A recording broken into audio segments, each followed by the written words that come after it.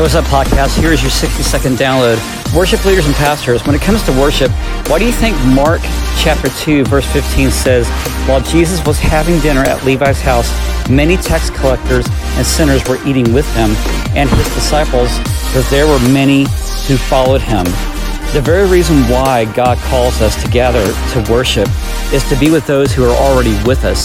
See, the problem is that we have to lead worship with who we have, not with who we want to have in the church. Many of us come with expectations of worship having 1,000 people or 10,000 people, but is that really what God wants for you in this moment? Yes, we are to reach people, but to try to reach a status of what we look like leading worship or who we want our worship to look like is not the objective.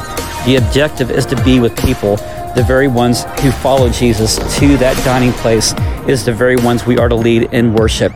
Live it, love you. Bye.